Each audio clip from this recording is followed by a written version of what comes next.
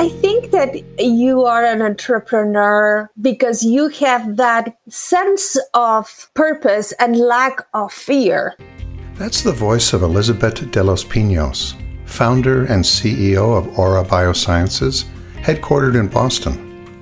Listen in to hear insights from Elizabeth about leadership in biopharma and how Aura is working to envision new ways to treat cancer. I'm John Simboli. You're listening to BioBoss. Today I'm speaking with Elizabeth de los Pinos, founder and CEO of Aura Biosciences, headquartered in Cambridge, Massachusetts. Welcome to BioBoss, Elizabeth. Hello, John. It's a pleasure to be here with you today. What led you to your role as founder and CEO of Aura Biosciences? I have been driven by science all my life. Throughout my career, I wanted to learn more about the molecular biology of cancer. The second driver was patients, and that was very much related to my father, who was a doctor, and he was very inspirational to tell me that I should work to help others and that I should really work hard to make sure that my work would help cancer patients. So science and patients, that's the mix. And how did you make that big step from that passion and that interest to saying, I want to lead a biopharma company. I want to found one? I think that you are an entrepreneur because you have that sense of purpose and lack of fear. I wanted to do something big, and I knew that by working at any of the pharma companies that were accessible to me, I wouldn't be able to do it. And because I'm brave and I'm passionate and I have a sense of purpose, I decided to do it myself. When you looked at the options for how you could take that passion about science and patients and create something new, in this case, Aura Biosciences, how did you go through the process of fixing and focusing on what particular part of the science you would take forward? The initial scientific driver was an enthusiasm for the biology of viruses, because viruses are uniquely related to cancer. And I thought that that relationship would allow us to develop a better drug, a better class of drugs. That initial concept, I went on and asked a number of top-tier virologists for their opinion. And they said, yes, I think this is a good scientific basis for you to try this approach. That's the initiation or the early steps of putting the science into work. Can you recall, was there a moment as an undergraduate, as a graduate, as a postdoc, anywhere along the academic cycle, was there ever a time that you recall saying, this idea about viruses, this has really intrigued me. I don't know why or how, but this really has grabbed a hold of me. Do you remember anything like that? Yes. It was so strong that I couldn't sleep. And I was all day long looking at patents and publications to see if anyone else had done anything similar to what I was thinking I could do. And I couldn't. And the more I couldn't find it, the more excited and driven I became. So, it's a combination of, again, the intellectual knowledge, but then the imagination. What was it you were hoping to achieve by founding Aura Biosciences that you could not achieve someplace else or in a different way? I wanted a transformational drug. I didn't want to follow the steps of anyone else. I wanted the moonshot, the absolute breakthrough, and I was willing to take the risk. Did you find yourself second guessing, as most of us do, when we step out and expose ourselves? Or did you, once your head was down, it was down? I always say you start. And once you start, there's only future.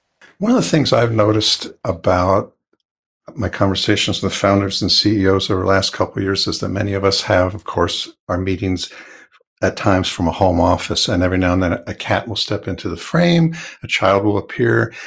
And it has brought up in conversation in BioBoss this idea that sometimes family members will come to the CEO or founder afterwards and say something along the lines of, I didn't know that's what you did, Mom. I didn't know that's what you did. Dad, I didn't know that's what you did. Spouse, you just talk all day? People evidently have a different picture of what goes on maybe in the lab or maybe in a big conference room or something. But the question I'm trying to get is, what does a biopharma CEO do all day, all night? I know it never stops, but what is the work? When the pandemic hit, we were all my family were forced to work together. It was the greatest gift. My little one sat at the table with me, and we were both working. He was doing remote school, and I was doing my remote job. He was fascinated because he saw firsthand what was the job of a biopharma CEO. One of the key things that he said is, you talk to so many different people. That's true. Usually, technical jobs are silos. You're very good in analytical. You talk about analytical development all day. You are a banker. You talk about capital raising all day. A biopharma CEO is like the director of an orchestra. You have to play the violins first, but you have to silence the drums. And then when you want the music play, you welcome the cello. So that's how you have to talk to a variety of personalities, a variety of people, and at the end of the day, make them work together so that we can have a concert.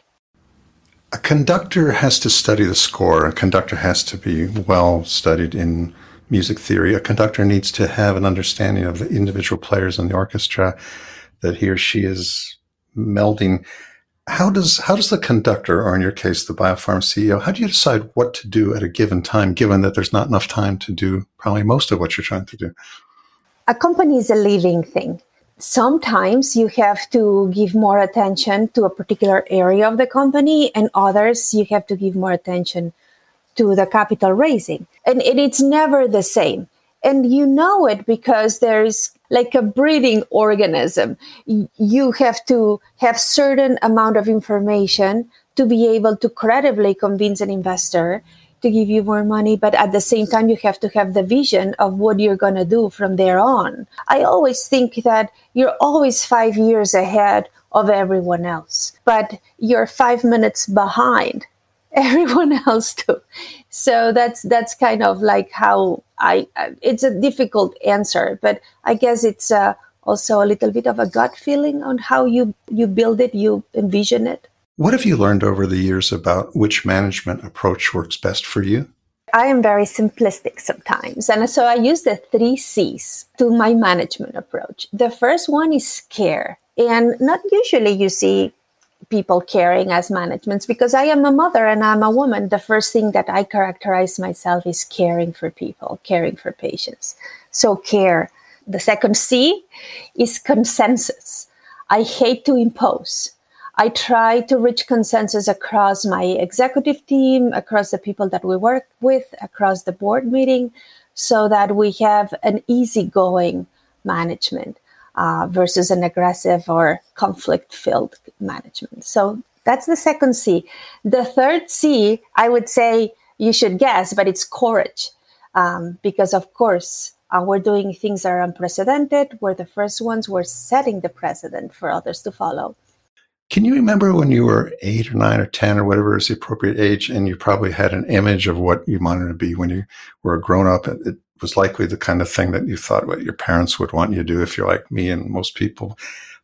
But can you remember that? And what was that image you had at that time? You're going to laugh at this one. I wanted to be Madame Curie. And even my grandmother called me Madame Curie sometimes. And it was kind of like the passion for science at the time. And I wanted to discover. I was driven by the enthusiasm of molecular medicine. My dad was a doctor. He was telling me, there's so much coded in the DNA that we don't know. And I was like, I want to discover it. I want to create new medicines based on this new code, this new knowledge of molecular medicine. And so that's what I thought I was going to be. I guess a discovery scientist. It turned out that I ended doing it as a company.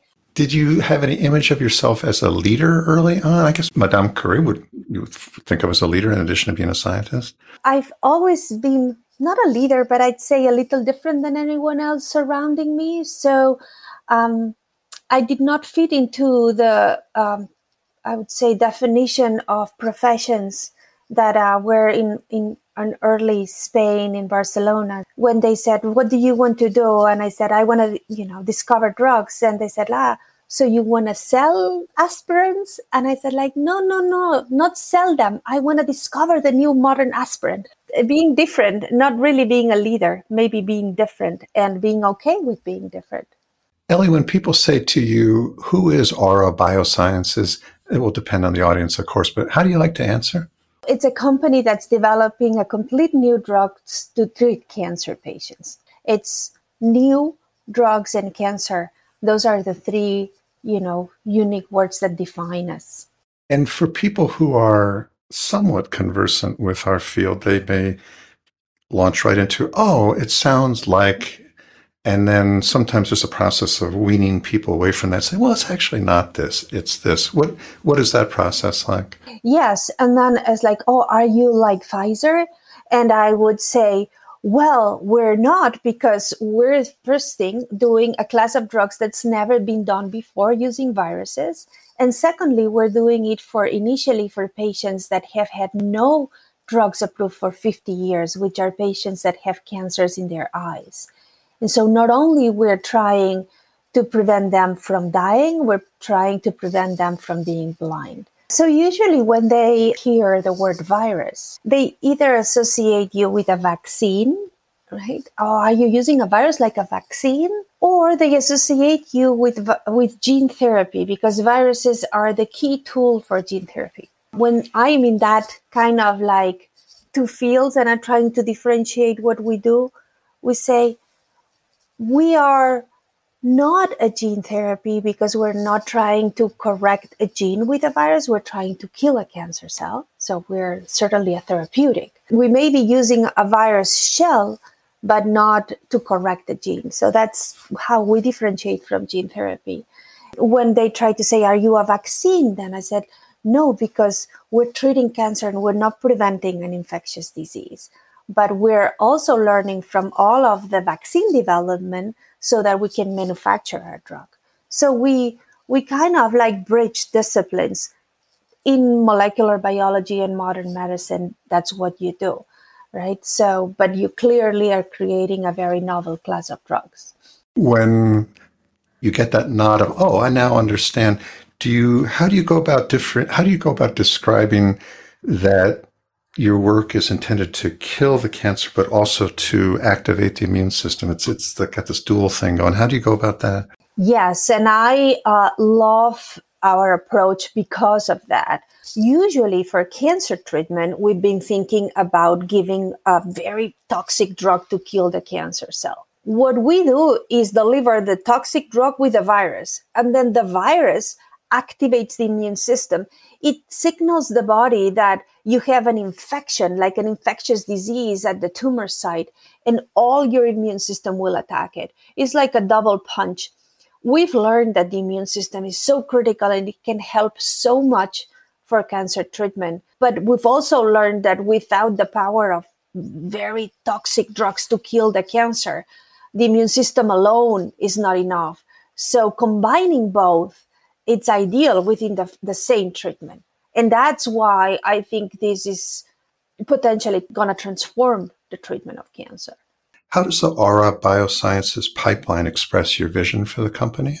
Initially, it expresses my vision because we're very focused in the ocular oncology franchise, where not only there's ocular melanoma, our first indication, but many other eye cancers or cancers that start in the eye that have had no innovation. So that focus initially of our pipeline is the absolute determination of my vision, where if we were successful, we would make a difference for patients that had nothing available. The second vision is, now cancer is not just ocular oncology. Our technology can help many more patients. So let's expand that. And the remaining of the pipeline is broader oncology indications like bladder cancer, for example. And so that's how I'm envisioning the growth of the company, owning ocular oncology as a landmark of innovation and bringing science to patients, and then growing into oncology to leverage that potential across.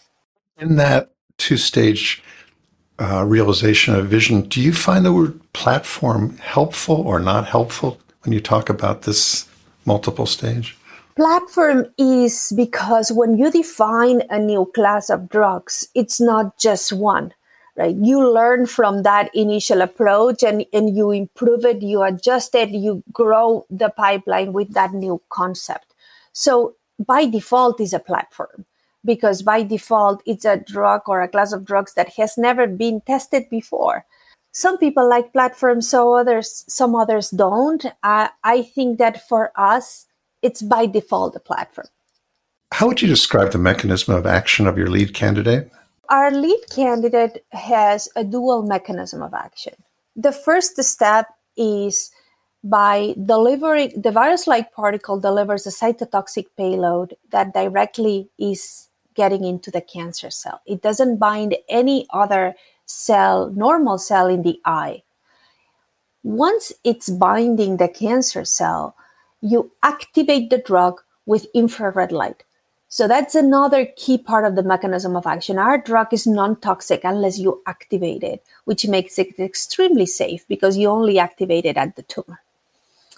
The second, and that leads to a direct necrosis, a direct cytotoxicity of the cancer cell. And the cell dies in a way that's highly pro-immunogenic. What that means is that instead of dying slowly, it dies fast, and a fast death that's driven by damage usually is a sign for the immune system that something wrong's happening. The second alarm to the immune system is the virus. Because we're delivering this drug with a virus, the immune system is like, oh, something is wrong. Something is dying in a way that I'm not used to, and there is a virus there. And so we have all of these signals that usually turn what's considered a cold tumor that's hidden from the immune system. Tumors are very smart. They hide themselves from the immune system, to a hot tumor. So now there is a necrosis, there's a virus. We're creating that microenvironment to really use the tools of our immune system to fight the cancer. The potential benefit long-term is that not only we are using the immune system to kill the cancer, we're educating the immune system to recognize whenever new cancer comes back, so that we have those warriors ready to go if the cancer should recur or metastasize. And so for us as a therapy for an early stage cancer, it's ideal because we have a lot of safety, we preserve vision, you can kill the cancer in the eye, and then you have this opportunity to prevent metastatic disease. If you're speaking to someone from outside biopharma discipline and they hear the word virus, do they ever say, oh, that sounds scary? Yes, and I usually say it's not really a virus. It's a virus-like particle. It's like a synthetic virus. And I usually say, like, one day we'll 3D print it. So it cannot replicate, it cannot infect, it cannot deliver nucleic acids or their own nucleic acids into your cells. So it's very, very safe. What kind of partners are a good fit to Aura Biosciences? The key one I want to highlight, because it's been extraordinary for us, is our academic collaboration with the NIH. The scientific founder of our company is Dr. John Schiller at the NIH. And he had a translational science in his mindset. He had been involved and was one of the initial inventors of the HPV vaccine. He knew the impact that his science and discovery could have in public health. And so that, together with our drive and our willingness to make something happen, was the success of our company. A lot of times I've seen biotech companies fail because the translation of the science or the relationship with the academic center, it's not that good or cannot be sustained throughout the years. For us, it's been one of the greatest assets. So that's the one that I would say it's a privilege, and it's been fantastic. What kind of people do you find make the best fit and just are the most helpful to you when you go to hire? Living here in Boston and Cambridge, it's the greatest human resource capital that you could find in the entire world. We live in a biotech cluster. We really do. And so it's a competition for talent if you want convincing them to join the company versus a scarcity of talent. There's an abundance. Our criteria usually with the first pass being the technical background and experience, assuming that that's an A+. Usually is we want humble people that can really be team players, that they don't think that they know everything or they have to teach everything they know to others, but rather learn from others. So humble is a key asset that we look for. And then, the passion for science, for doing something new, that they're not afraid of doing something that they haven't done before. They feel comfortable that whatever their knowledge is, they can apply it to something new. And then always is the sense of purpose to help patients and to help others, because that defines our culture. And it's the biggest retention.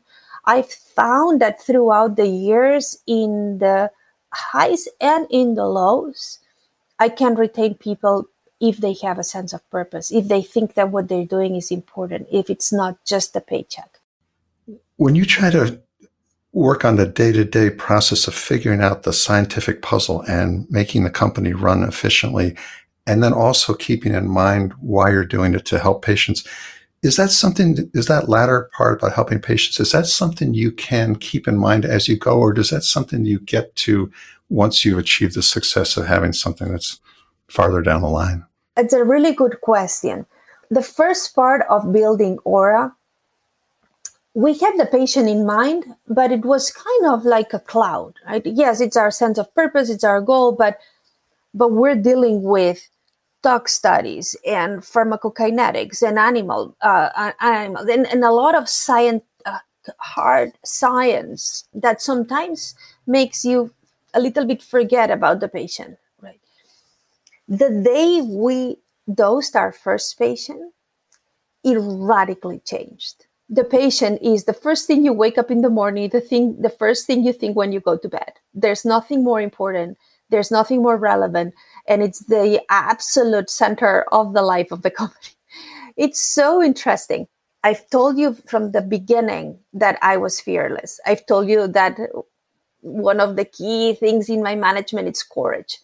The day we dosed our first patient, I was afraid, because there's so much responsibility when you're dealing with a human, with a person, with a mother or a father.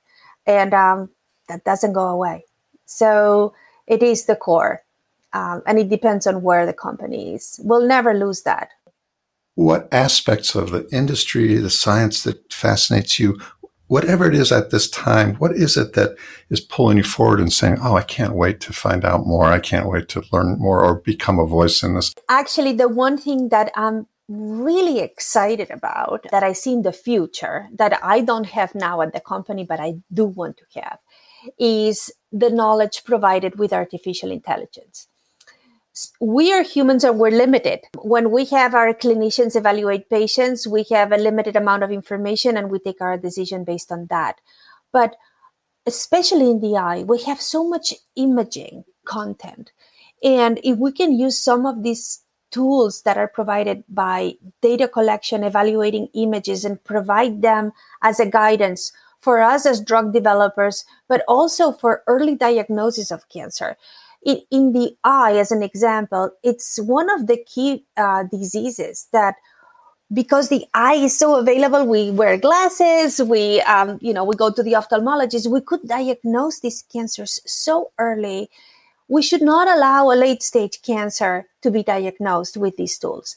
So I envision a future where most cancers we can diagnose early and we can treat early. I don't want to be looking at drug development in terms of months of survival. I would be looking at early development in terms of years, decades, that we've changed the life of patients, and that only happens with early. I'm very, very excited. I think we can do it. It's becoming more available. It's just the interface of disciplines that needs to happen now. What would help to make that process you just described happen? What would tend to get in the way of it happening? I think that we just need to make, some of these technologies less difficult to work with. That usually happens with tech and biotech, right? They're silos, and we need to make them easy. We need to have them integrate into our iPhones so that I can scan my retina and I can send the image of my retina to a database. And then, there's going to be an algorithm that's going to say that image starts looking like an early melanoma or a stage 0 melanoma, but it's that knowledge that should be easy. That's the barrier. When it's very complex or very expensive, it becomes an academic exercise. So it's the integration to make it simple. That's the key that needs to happen. And obviously, to make it simple and to make it available broadly, because we're looking at collection of data. The more data, the more powerful, but that means that a lot of people need to use it. Is working in Cambridge similar to or any different from other biopharma centers in your career where you've worked? Cambridge is just unique. It really is unique. And some people have asked me, but what is it that it makes it? Why did you move? Right? I had Europe available to me. I had Switzerland. I had London. Even Barcelona has a great, talent pool. I think it's the combination of different disciplines. Like we have the leading hospitals of the world in a very small area with the leading academic centers where most of the innovation takes place. So there's a lot of relationship. And then there's just this desire of entrepreneurs that are driven by life sciences or biopharmaceuticals to be here. Sometimes I say, in the 15th century, that happened with art in Florence. You had Michelangelo and the schools of Raphael, and everyone wanted to go learn from them. That couldn't be replicated anywhere in the world. It just happened in Italy. It was at that time, and for a certain reason. It's what has happened in Cambridge, and Boston, and it's incredible that we have it. Will it happen in other places? For sure, yes. We can try to replicate it, but right now we have it here. There are many different paths to success in biopharma. People who lead biopharma companies that I've spoken with, some of them come from a business background, some from a science background, some from a legal background. There's lots of different ways because all those are components, right, that have to be accounted for. So my question is there anything about being a founder, a scientist as a founder, that makes it either clearer how to get the job done or less clear? I mean, is it possible to be unbiased about this? It's such an interesting question. One of my greatest leaders and mentors that I've met, I had the privilege to meet, was Henry Tamir. Henry Tamir was the founder of Genzyme, built the greatest biotech company, successful all around for patients and for everyone that worked there. And Henry was not a scientist. And I thought, perhaps if I didn't know or I didn't worry so much about all of the aspects of the science that can go wrong, I would take better decisions, because the decisions would be much gut-driven versus evaluating every single aspect of a scientific hypothesis. I don't know the answer. I think that they're just extraordinary leaders that lead pharma companies that are economists. Somehow they're extraordinary when they take the helm. I don't think there's a rule. The variety of humanity is just wonderful. How does one learn to either trust one's gut instinct if you're a rational, scientific, theoretical person? How do you learn to do that? It is a combination of the knowledge you have with the circumstances that surround you. I'll give you an analogy when they said, how did Einstein discover the theory of relativity? How could that happen? Maybe we need to evaluate Einstein's brain when he died. And one of the key things that his family said, Einstein was Einstein because it has his brain surrounded by the life he lived, by the experiences he lived, by the circumstances. So I think that is the answer. It's the gut feeling is a combination of your knowledge with the circumstances that you're surrounded at the time. You gotta have to have the capacity to accept that you're gonna take a decision with very limited information, and that, somehow on average, most of the decisions are gonna be all right. Elizabeth, how clear is it to people that there are eye cancers for which there are no approved drugs? Ocular oncology is an unknown to many people. One of our key efforts is to raise awareness of this disease and to show that not only from a scientific perspective, but also from a business perspective, as long as you develop a good drug for patients that really need it, there is an excellent business and there is a good return for investors. And most importantly, there's a life-changing impact to the patients we try to serve. So yes, awareness, ocular cancers, they exist and they can be treated. Currently, what are the choices for a patient diagnosed with cancer in the eye? Unfortunately, it's a radiotherapy or enucleation. Enucleation is remove the eye, give you an artificial eye, which is horrible. Radiotherapy, it gives you radiation to kill the cancer, but unfortunately the retina, which is this delicate layer that provides vision, is damaged irreversibly with radiotherapy.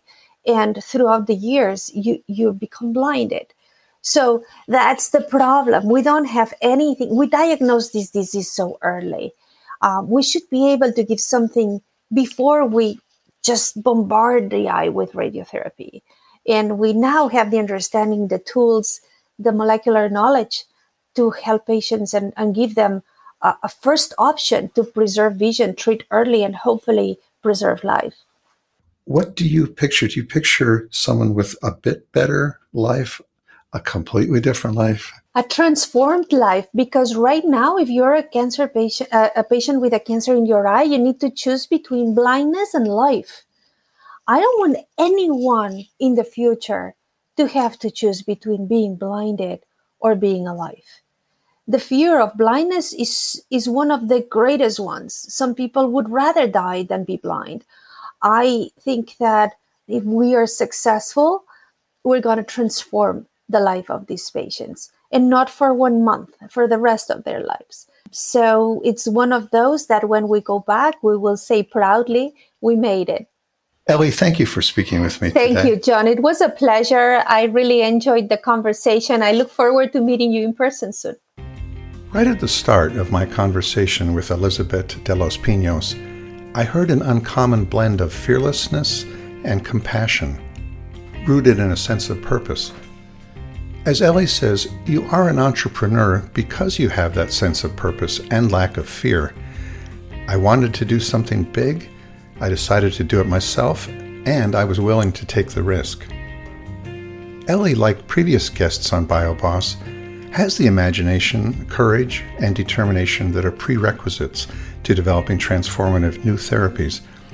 But she points out that transformation is a two-way street that has changed her as well. As she says, when you dose your first patient, everything radically changes. The patient is the first thing you're thinking about when you wake up in the morning. The last thing you think about when you go to bed. There's nothing more important. There's so much responsibility when you're dealing with a human, with a person, with a mother or a father, and that doesn't go away. It goes without saying that drug discovery is serious stuff, but when I hear a biopharma leader like Ellie talk about patients, I'm reminded of what's on the line. As Ellie said, we're initially doing this for patients who have cancers in their eyes, who've had no drugs approved for 50 years. We're trying to prevent them from dying. We're also trying to prevent them from going blind. Ellie goes on to say, I don't want to be looking at drug development in terms of months of survival.